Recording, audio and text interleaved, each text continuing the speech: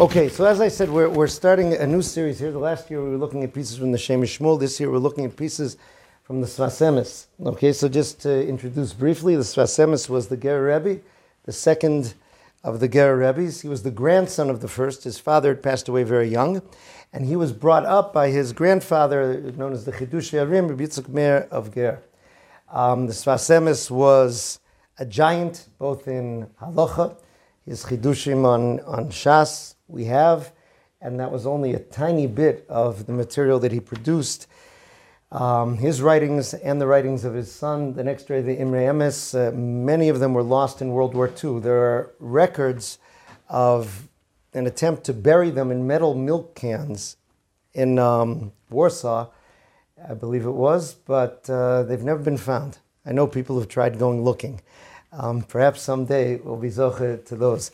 We have the Sfas Emes on Shas, and we have the Sfas Emes, that which is so widely learned are his talks that he gave at the Tishin on Shabbos and on Yontiv. Ger was a very, very large Hasidus in his time. There were hundreds of thousands of Ger Hasidim throughout Poland. It's funny, people go on trips to Eastern Europe and they go to Ger and they see that Ger is actually a fairly small place, and the shul was fairly small. On big occasions, only the older people could go into shul and other people would stand outside. Now, the Sfas Emes was speaking to an audience that combined tremendous Talmidei Chachamim and very simple Jews. And part of the magic of his Torah is that it can be understood legitimately on many, many different levels, and can be transformative for so many different types of people and many different levels. He was brief, okay, and that's what makes the Sefer so challenging. It wasn't written as a book to be read, so to speak. It's almost like you're reading his notes on what he said, but with a difference from your regular, let's say, rabbi who prepares notes for his talk. He would write afterwards, okay? Now this, I can't say for sure, but I do know that there were tzaddikim like this who didn't particularly prepare or lay out what they were going to say. The Torah came out, and afterwards they wrote, this was the Torah that came out, so to speak, at Shalosh Shudas on this week, or on Friday night at this week. That's somewhat the sense that you get here. There are additions now that fill in some of the references because it refers to things from all over. So our piece tonight is fairly short. We're going to try to take a look at it and expand it and apply it. So he starts, like many, many of the pieces do, with a medrash. Okay, many of us don't learn medrash. I refer to Rabbi Yoni Modesson, who's working on it hard and spreading it, and the Hasidic Rebbes would often dip into for their starting point. So we'll read a strange medrash. Bereishis Rabbah. Amar Rabbi Elazar bar Chanina b'shem Rabbi Acha. Rabbi Elazar bar Chanina said the name of Rabbi Acha. Esrim b'shisha doros hoysa ha'alef korei tagar lifnei kiso shel HaKadosh Baruch Hu. For 26 generations, the letter Alef protested before the throne of HaKadosh Baruch Hu. Okay? This is strange enough already. Let's just fill in why 26 generations. There were 26 generations from the creation until the giving of the Torah. Okay, those are the 26. They correspond to the 26 kilo olam chastos in the Hodel Hashem Kitov. What was the content of the protest of the letter Aleph? Amra lefanov, the letter Aleph said to HaKadosh Baruch Hu, Ribbana Shalom ani rishon shel osios. With all due respect, Master of the Universe, I am the first letter of the Alef Beis. That's why we call it Alef Beis. I'm Aleph, right? And v'lo barasa olam chabi.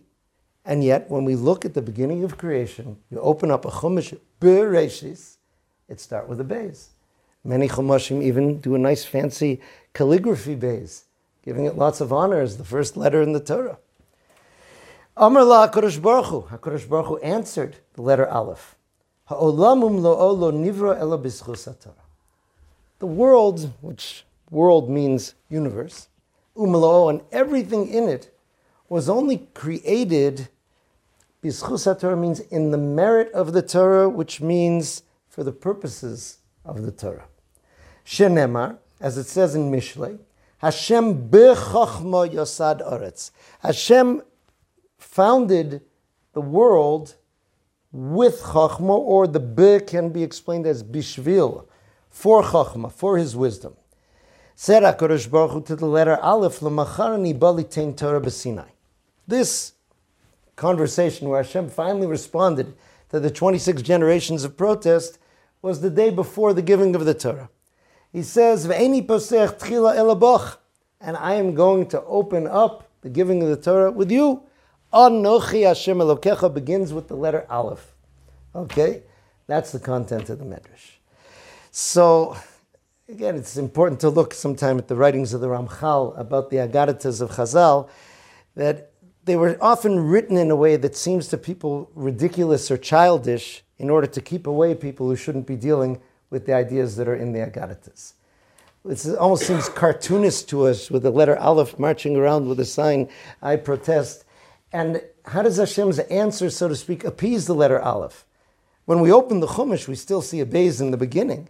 It's true, there is an Aleph of Anochi Hashem Elokecha stuck there in Parshas Yisro in the middle of Sefer Shmos, but the Beis is still first. So here's what's being explained.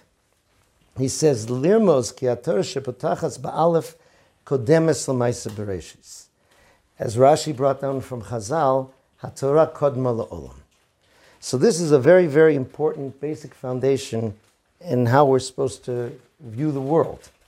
The idea of the Torah coming before the world is not just a chronological continuum, it's causality. The world was created in order for the Torah to do that which it's supposed to do in bringing Hashem's plan for the world into fruition. There needed to be a world for the Torah to be expressed in, so to speak. And that is how we're viewing it. This is already a revolution, because many people in the world view religion, let's say, as something which is an aspect of their life, right? Something which improves life. People will say, yes, religion gives me values, gives me traditions, gives me holidays, gives me different things like that. Judaism is not really a religion, right? Rav Wolbe, I've quoted this before, he said that a religion, he described it as the blind gropings of creations to contact or influence a power. Torah is instructions for the purpose of the world and our role in fulfilling that purpose that came to us from outside of this world.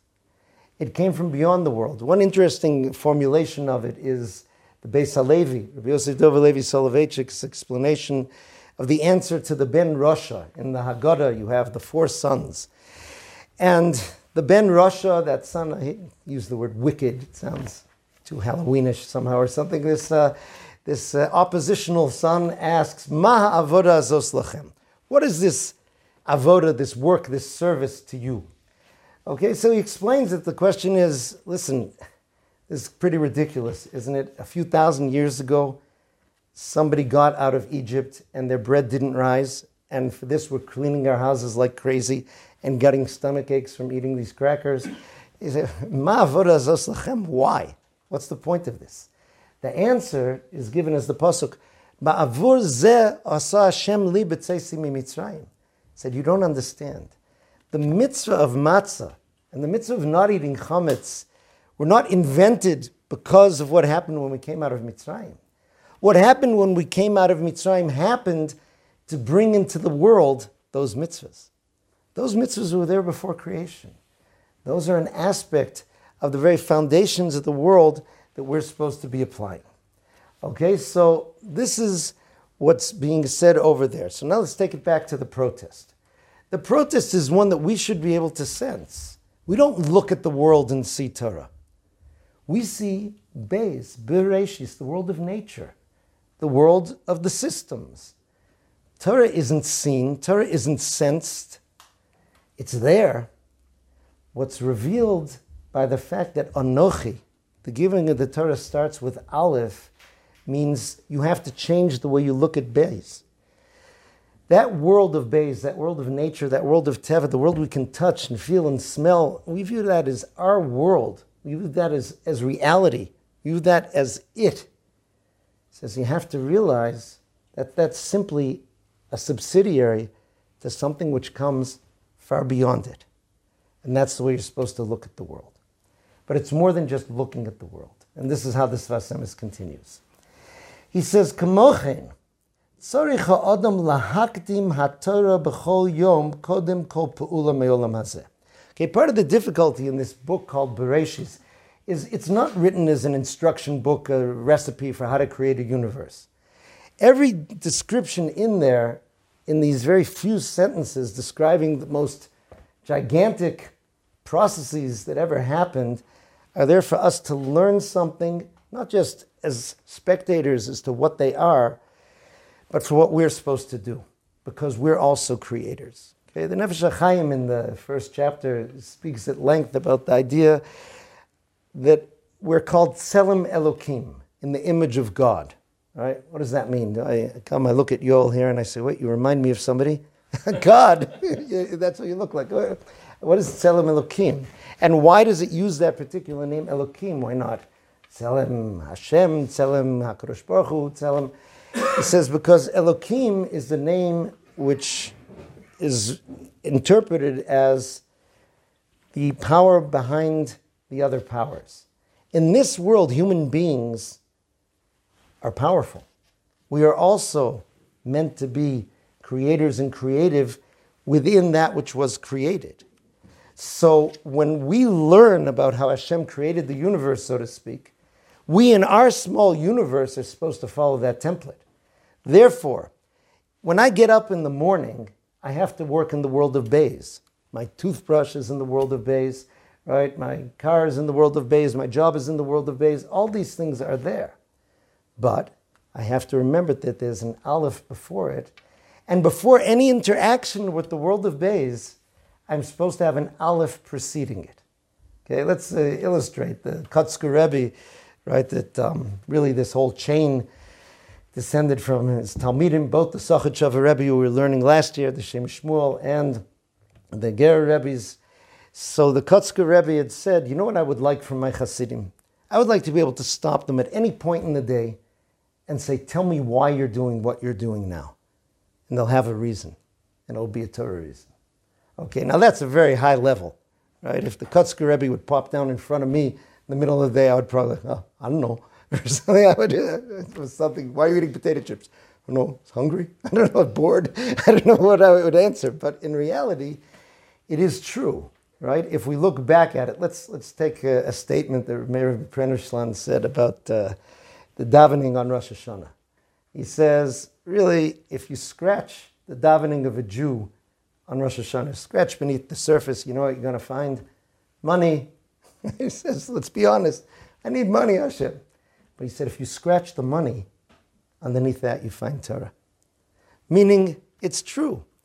The things that we are doing, we're often not aware of it, but everything a Jew does in their life is for the purposes of Torah. We just don't notice it and we don't put it into the front of the brain. We don't bring it up into active memory. Why are you eating? Who are you? You are the living Torah in this generation. And you have to fuel that. And you have to bring it into practice. And you have to apply it. It's true. It's a very high level to be able to approach it. They say Baron of Karlin was once visited by a chassid, and he gave the chassid an apple, and the chassid ate an apple, made a bracha, he ate the apple, and he thought, why is the Rebbe different from me? I have an apple, I make a bracha, and I eat the apple. The Rebbe has an apple, he makes a bracha, and he eats the apple. So the Rebbe sensed his question. He says, the difference is, you really want an apple, and you remind yourself, got to make a bracha. He says, I really want to make a bracha, and I say, good, here's an apple. Okay, now again, that's a very high level, which is there, but what it means is that every interaction in this world should have that reason before it. And this is a very beautiful way to live, okay? Because what this is telling us is the following. Everything in this world can be and should be an expression of Torah, an expression of our destiny in the world. But you have to try to remember that and to think it, and then that's going to change the way you do things, right? If a person understands that, let's say, their business life is part of it, the Torah guides us in every single step in our world. And if I have talent for business, which I don't think I have at all, right? And I apply it, and I do it according to the Torah, and I have the interactions So that is bringing that aspect of Torah out into the world. But clearly then, I'm going to have to perform my business in the way that the Torah wants, because I'm doing it for the Alef. This is only Beis, right? Oftentimes, there's this, okay, business is business and Torah is Torah. Let not the two intermix. That's not the view that's being described here. Here, everything from how we eat, to how we walk, to how we talk, to how we dress, to every aspect of our lives has an Alef before it. And that Alef is the connection to eternity. That Alef is the connection to that which is so far beyond what we have here, and that's why it's written in that way. It was written Bereishis because the Torah was sensitive, but the Sfas Emes says, pay attention. If Reishis means Bishvil HaTorah, that's how Chazal darshaned it. Bereishis, Bishvil HaTorah shenikres Reishis, for the Torah that's called Reishis, because the Pasuk calls the Torah Reishis Darko. Why do you have to talk in code? Say, the world was created, Bishvil HaTorah. It says, because it's not just for Torah. It's for the process of Torah being the Reishis. It's for the process of Torah being the beginning of everything that you do and living your life in that way. That is what's meant to be here. Okay? And he says, therefore, there's new Torah in the world every day. We say in davening, HaMachadesh betuvo b'chol yom ma'aseh bereishis. HaKadosh Baruch Hu is constantly renewing the creation every day. What's betuvo in his goodness? He says that's with the Torah. There are constant new facets of Torah coming out into the world in general, and our own personal world. Different things we're doing, we're involved in. I'm not the same person that I was the previous day, and therefore, the way I apply Torah in my life is not the same as it was the previous day. There's that constant newness, and that's what's behind the various situations that are happening in my life. Sometimes people look at Judaism and think that it's some strange kind of like game show that we're put in. You have this huge list of instructions, okay? Eat this, shake that, say this, don't do that, right? And eventually your points get added up and you get to go to eat kugel or couscous in the Gan Eden of your choice. Something like that. That's not what it is.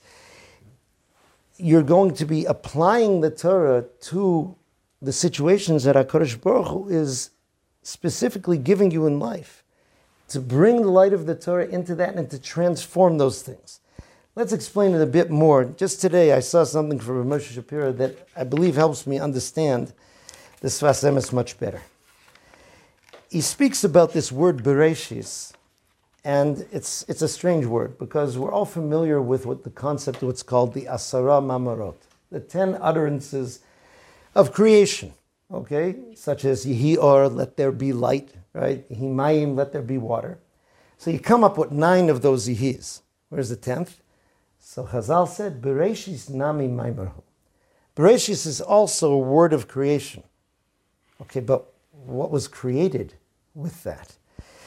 So he explains that that is the very roots of all creation. That is that creation that we call yesh mi'ayin, something from nothing. And interestingly, the Sforno and the Vilna Gaon and others say that what we can sense of that creation is the creation called time. Time is also a creation. We exist within time. Time was created with Reishis. The word itself implies that. The beginning implies a process that is going to go on, that in our world means it takes time. It's going to be going from point A to point B, and that takes time. The Ramban says that Bereishis, that initial creation, was the creation of something that the Greeks called hiuli, which I thought means olive oil, but it doesn't, right? Hiuli means this kind of primal matter, formless primal matter, from which everything becomes. Okay, now, what's the depth of that? Why go through a 2-step process of creating everything, or that which can become everything, and then it becoming? So Moshe Shapiro explained very beautifully the following. He said, we don't understand the world in the right way. We view the world as something which is. We view ourselves as something which is. What's explained here really is that everything in the world is actually a process and not a thing or an existence, right? That's what he says. It's based actually on a tshuva of the Rashba that he writes. He says, the Bria hi be'etzem lo metzius ela mahalach. The world is not what we call a reality, which implies something which is set. Everything in the world is meant to be a process. Everything in the world is meant to develop from point A to point B, to bring something out, to change from one status to another status. So therefore, everything that we're looking at is a status. This sounds very hard to grasp. He gives a beautiful example. If we look at a candle, okay, a candle that's a nicely made candle, and it's a room that's not so windy, and I'll ask you, what's on top of the candle? Say, a flame. A flame isn't a thing. A flame is a process. What you're seeing is a process. The fire that you see 1 second is not the fire that you see the next second. What you're seeing is the wax in the candle melting, going up through the wick, burning constantly, bringing that heat and that light, which is there in potential in the candle. That's what you're watching. But to us, because it's a process that goes continuously, we look at it as a thing. He says that's really the way everything in the world is. Everything in the world is a process. Everything in the world is meant to bring out that which Hashem created it for. And the idea of the Torah, Bereishis bishvil HaTorah, is that is what unlocks the process for everything. That is what brings things out, enables the world to fulfill its purpose, and therefore stops it from being something finite and connects it to the infinite. Bereishis, that moment of Reishis, is really the connection to the infinite. And the Torah that we have is our connection to the infinite. Many people were singing just now in Simchas Torah, right? Nasan lanu Torah semes v'chaye olam nota b'sochenu. HaKadosh Baruch Hu implanted within us eternal life. It's there. Even though Adam and Chava were originally going to be eternal, but they had to shift into a process because of the chait that happened in the beginning.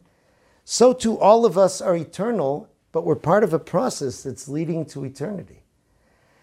The connection to Torah is that which enables us in this finite world to be constantly working with that which is eternal, and to be bringing out within ourselves that connection to eternity which is there.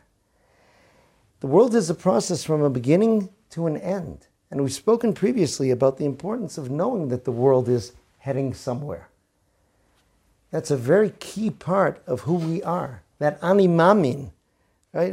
Why is it so important to believe that the world is going according to a plan, that the world is heading someplace? Because only in that way is there some kind of meaningful process. The entire exercise of our lives, of the world, is to bring that potential into the process. In many ways, it's always like fire. Fire takes a piece of wood, let's say, unleashes the energy in it, right, and brings it to what it's supposed to be. So this is who we are, and that's what we're supposed to do. So now we can see an entirely different way of life. Judaism isn't just something that, okay, I'm Jewish, what can I do? So I can't eat this, I have to eat that. The joy that we're supposed to experience is having the ability to connect, to transform everything we come in contact with, and everything really which is beyond us, because the repercussions of our Torah are not limited, and to transform these things into their part of an eternal process. We ourselves will be part of that. Reishis, the very idea of beginning, implies that there is an end. And that end is HaKadosh Baruch Hu. And HaKadosh Baruch Hu is infinite. And we ourselves, our true essence, are a chelek elokah mimal. We have a spark inside of us, that's that godly soul that's part of Hashem. That's who we truly are. So instead of this being confusing or frightening, we should find this uplifting and energizing. Everyone has this at every moment. There's no moment in which a Jew doesn't have this. That's the beauty of Bereishis. I saw somebody quoting one of the tzaddikim who said, people get it wrong if they think that dancing on Simchas Torah is celebrating all the Torah that I've learned over the past year. Okay, that's not what it is. In football, we have some British people here, I should say, in American football, right, there's this whole process that when a goal is scored, right, that people do this whole kind of victory dance and throw different pieces of their equipment around and such. So some yeshiva bachrim somehow feel that that's what Simchas Torah is about. I learned a lot this past year, yay me, and I'm going to jump up and down. I said, no, the Simcha is about the idea that we're beginning. And the idea of beginning is always there and always new, right? And that is always your connection to eternity. When Am Yisrael are called, right, the children of HaKadosh Baruch Hu, it's a very, very powerful statement. The introduction to Paro of who the Jewish people are. B'ni b'chori Yisrael, my firstborn son. Bonim atem la'Hashem Elokechem, the Pasuk says, you are children of Hashem. Wait a second, right? How can we be children of Hashem? I mentioned once a friend of mine was approached by missionaries on the New York subway. He said, would you like to know the Son of God? He said, honey, I am the Son of God. Right? It says in the Pasuk, right? But what that tells us is that we are also eternal. But we're finite, we're in a finite world, we're in a finite body. That's true. Our eternal self is here doing these things. The enemy of Am Yisrael, the ultimate enemy, is called Amalek. And the Pasuk describes Amalek as Reishis Goyim Amalek. He is the beginning of nations, Va'achariso Adei Oved. But his end is in being lost. Why? Amalek's grandfather, Esav, said, Hine anochi olech lamus, lama zeli b'chora. I'm just going to die. Why would I need this birthright from Yaakov?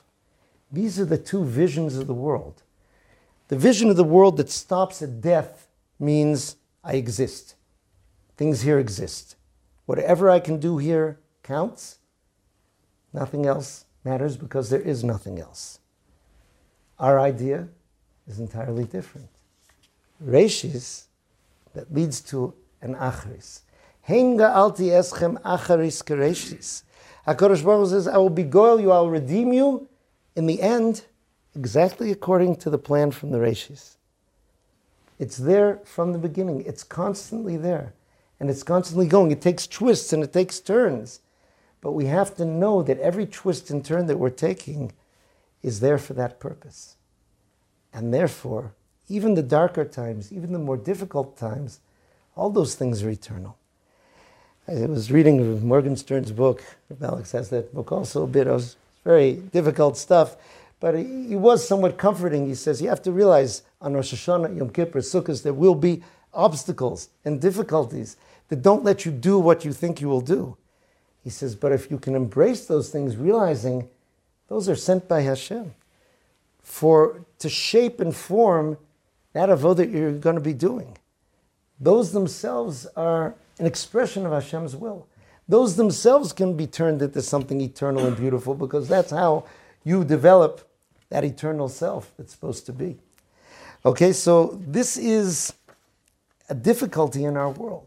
We live in a world that screams, what's here is here, what isn't, isn't.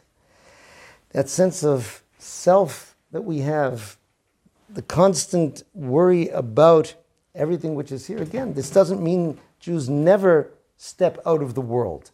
We don't become monks, we don't become nuns. And the idea of, okay, if this world is so limited, why don't I go to the eternal hereafter, right, by some type of process, is anathema to Jews. Every single moment of life in this world is precious to us, even if we have limited functionality, because eternity is still accessible in our limited functionality. It's there in whatever we're able to do, in the tiniest thing that's there. So this is how we're supposed to begin our cycle of Torah. Bereishis, with that idea of how we see everything and how we live our lives. That we have an Alef before the Beis in each time. And this is what Chazal call Divrei Reshus. There are many things that the Torah doesn't seem to talk about. It doesn't talk about playing tennis. There is no mitzvah thou shalt play tennis. Nothing that says thou shalt not play tennis. So we think, okay, Torah doesn't care if I play tennis or not. To do that would leave a tremendous vacuum in our lives. Right? Divrei Reshus, which is the term that Chazal use for such things, is mistranslated poorly as things of permission, that the Torah gives you permission to do. The Torah says, you know what, you deserve to have some fun too. Play tennis, I don't care. Everything in the world, right, the Chavas Alvavos says, is going to end up either positive spiritually or negative spiritually. The difference between a Devar Reshus is that I'm in control. I can make playing tennis part of my eternity. If I do it for the right reason, if I approach it in the right way, if I do it in the right way, that racket, that ball, that court, my sneakers, my schwitz, everything that's there becomes part of that eternal process. Okay, so this is what the Kotzker meant when he said you should have that Alef before your Beis. You should have that reason which is there. And it is. It really is. Like Rav Meir Miprem said, we ourselves forget it because we get caught up in what the world calls the rat race. I once saw a bumper sticker that says, even the rat who wins the race is still a rat. Right? Which is why you don't want to be in that rat race. But we're caught up. But we don't take a second to stop and think where we come from, where it all comes from, where it's going to. Those very big thoughts that our mind really steps back from wanting to think because they're too big, and we can't understand the world beyond time. We can't understand the Ein Sof. We can't understand infinity. But the very fact that we have a connection to it, and that connection is the Torah, that's really what we're dancing about on Simchas Torah. That's what we were dancing about. I always give this image. I think back, I grew up in Boston in the 1970s, so I went to the shul of the Boston Rebbe, that's all. And at that time, there were a lot of young seekers. It was kind of the tail end of the hippie generation. And lots of people from the local universities wanted to come in and see what was happening. So imagine the scenario. Somebody comes into the shul, sees people dancing around with the Sefer Torah, and he says, what's that big velvet pillow people are dancing with? They're saying, my friend, that's not a pillow. Inside there's a scroll, the Torah, the Pentateuch, the 5 books of Moses. That is our everything. And we love it, and we dance with it, and we kiss it. He says, oh, could I read it? I said, well, I'm not going to open it up for you, and you wouldn't understand anyway, but we have an English translation right here, right? Read away. So he opens it up to the end of Parshas B'chukosai, or Parshas Kisavo. We have what you have, the Tochacha, which is the portion of the Torah which says what will happen to the Jewish people if we don't follow what we're supposed to do. And there are huge lists of terrible retribution, diseases and murders and curses and exile and all these things. And he's looking around the shul, people dancing, Taras Hashem, kissing the Torah, saying, people are crazy. What is with you? Bereishis helps us understand it all. It's all started with the Bereishis. And it never stops being part of that process which is there. And if we see it that way, and we live it that way, then we bring it to life. We bring the eternity, that even that's in our most difficult circumstances, into life. And that's our goal, which we have. Many people speak about the month of Cheshvan. They get bummed out because there are no holidays, particularly in Cheshvan. And that's why they say, one of the reasons they claim it has the nickname Mar Cheshvan, right? Some Mefarshim do bring that down. There are other explanations for it. In the Chernobyl dynasty, they would call it Rom Cheshvan, lofty Cheshvan. Why? Because now is when the rubber hits the road. After your understandings of Rosh Hashanah and Yom Kippur and Sukkot and Simchas Torah, now you have day-to-day life. Day-to-day life isn't mar, it isn't bitter to us. It's rom, it's elevated. Because when we've become elevated, and we remember who we are, and we return to the Bereishis, so then everything, every day, gets elevated much more. So wishing everybody a wonderful, elevated, and healthy, and happy winter, and we'll be able to continue bringing the Bereishis all the way to the Achris.